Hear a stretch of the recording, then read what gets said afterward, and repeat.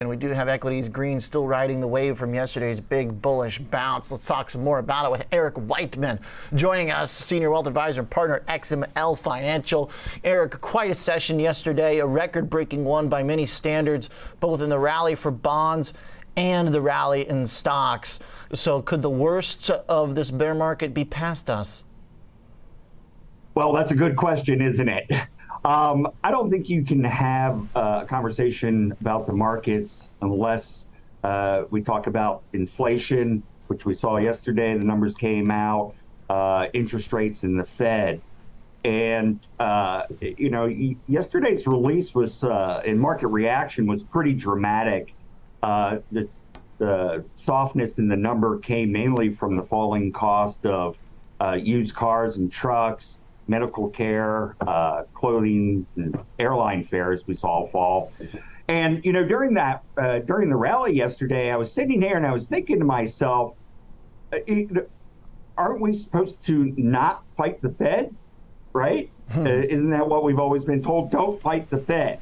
And over the last year, the market has tried on several occasions to guess when the Fed was going to stop raising rates, when they were going to pivot, and on several occasions they've been wrong. And this may be a case of that occurring again. And I think it was clear from Chairman Powell's comments last week that we have more to go. And it was clear because they were saying basically that they'd rather overshoot than undershoot. They'd rather, they think that dealing with a recession is going to be a whole lot easier than dealing with embedded inflation. And I can talk about that if we look at a chart of the sticky price, and that's from the Atlanta Fed. And basically there's two lines on that chart. And there's one line that's much higher than the other line.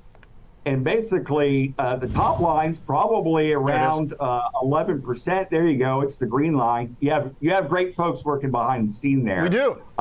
Getting that up pretty quick. So you see that green line is a basket of goods and services, the CPI, that changes rather quickly. And we saw that yesterday with the price of autos, medical care, airline fares. So you see that's rolling over and it's coming down. But the problem's going to be when it gets to that bottom line, the blue line, that's what they call the sticky inflation. And those are things like wages and rents that are going to hold in there. When was the last time your landlord called you and said, Oliver, your rent's going down? You probably have a better chance of winning the Powerball than getting that call. So inflation will come down, but the Fed certainly has more work to do. You see that bottom line's hanging in there around 6%. So my best guess is that they continue to raise. Maybe they get to 5.5%, and you have a little bit more tightening from the Fed reducing the balance sheet. So I think we still have a way to go. I don't think the Fed's in pivot mode or anything like that. Like I said, the market's tried to game this a couple of times, and it hasn't worked out well for them. And once that inflation conversation, we kind of move past that, I think the conversation moves to an earnings recession. If you look and you strip out energy earnings, well, we're already seeing an earnings recession.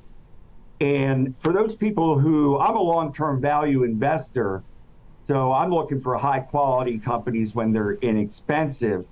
But this has certainly been a trader's market. And one of the tools that I've been using has been looking at the VIX as to when to add money and when to, maybe trim back on some positions. So the long-term average of the VIX is somewhere around 20, right? And I mentioned this when I was on the show here a couple of months ago, that I thought it was a great idea to start adding some positions when the VIX was over 30.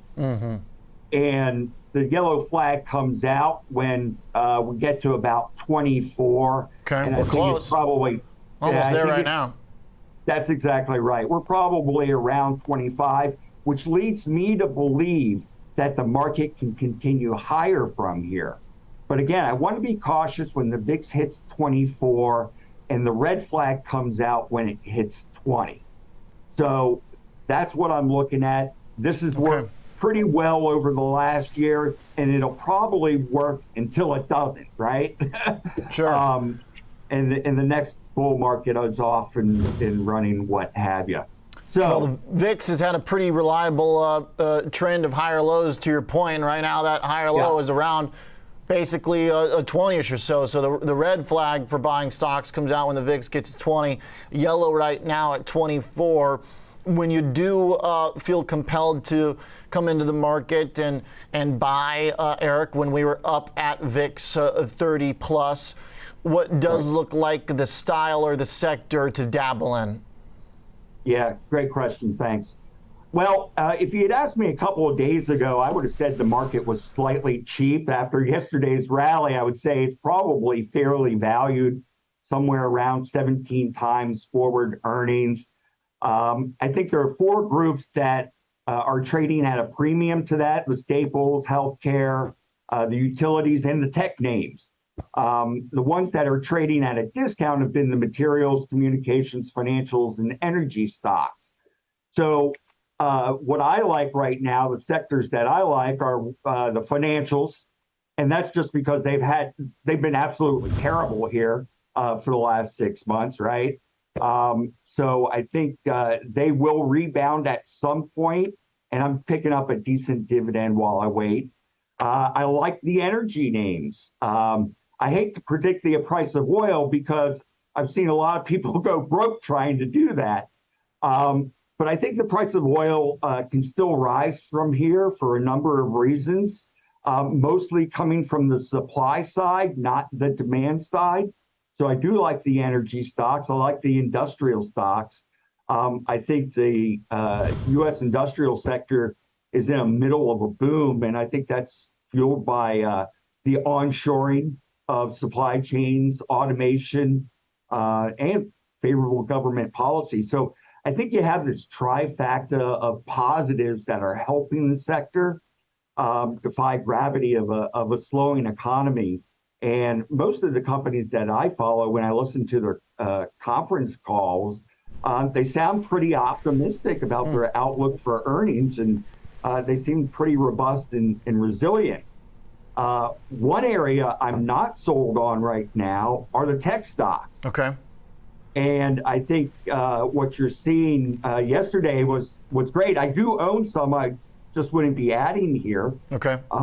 They've certainly got helped out by the dollar yesterday because, as you know, the sector gets the vast majority of their earnings from overseas. Right. But as a group, the large cap techs still trade at quite a premium to the rest of the market. And yes, they do deserve a premium, but probably not as much, or at least in my opinion, not as much as what they're getting now. Okay. What I think the issue is, or how some investors are thinking, are big cap tech stock trading at $100, right? So they look and see what all the analysts are saying, and they have price targets of 200 on it. Yeah, it's still pretty far behind. Living in last year's market. Well, Eric, we got to jump. We got the bell coming. Sorry to cut you off. Very helpful for us. Love the specifics here on the sectors you're going for, and I love the VIX tool that you're using here. Yellow flag until we get down to 20, then it turns red. Thanks a lot, Eric. I appreciate it, sir. Thanks for having me on. Happy Veterans Day. Absolutely. Same to you. Appreciate that. Eric Whiteman, Senior Wealth Advisor and Partner at XML Financial Group.